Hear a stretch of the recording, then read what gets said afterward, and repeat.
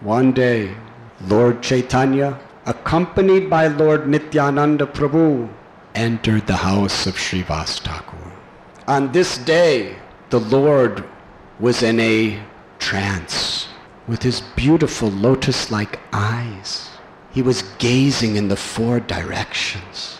The devotees understood something very special is going to happen.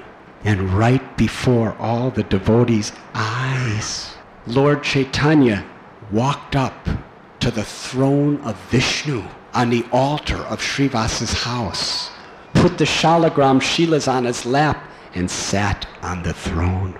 Smiling, he looked upon the devotees and instructed them, sing the song of Abhishek. Devotees understood what he meant.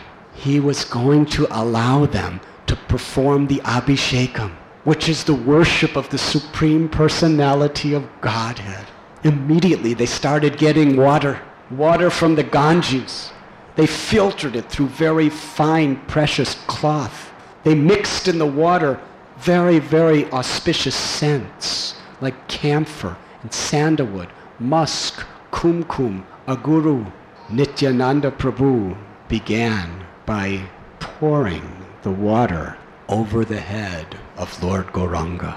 The devotee Mukunda Dutt was singing the Abhishekam song amongst the response of all the devotees' voices of love. Other devotees sang the Purusha Shukta prayers. These are the prayers that the demigods offer to Vishnu when they invite him to incarnate in this world.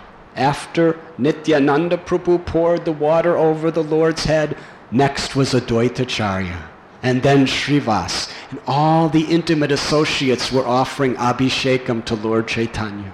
According to the general standards, 108 pots of water worship the deities.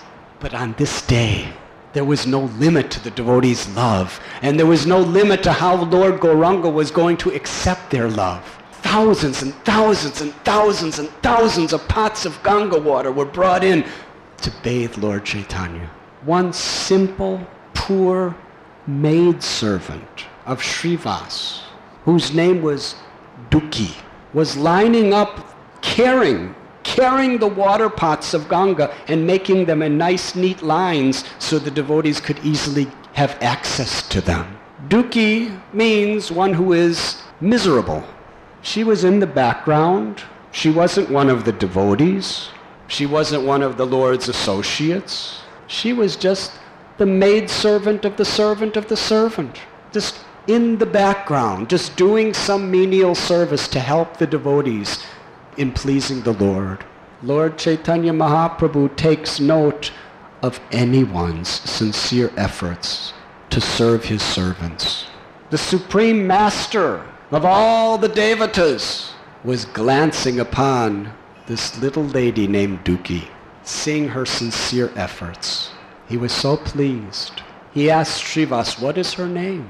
Her name is Duki. Lord Chaitanya Mahaprabhu said, the name Duki does not sit properly in my heart.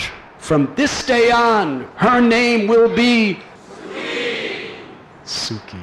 And in giving her the name Suki, he gave her the ultimate treasure of Krishna Prema, the ecstasy of the spiritual world. In this incident, Lord Chaitanya wanted to show that anyone who is dear to his devotees attains his supreme fortune. Who is Duki? Uneducated, simple, unknown, but she was sincere to serve the Lord's devotees. The Lord gave her the ultimate wealth of Krishna consciousness. You were listening to Radhanath Swami on devotionalnectar.com.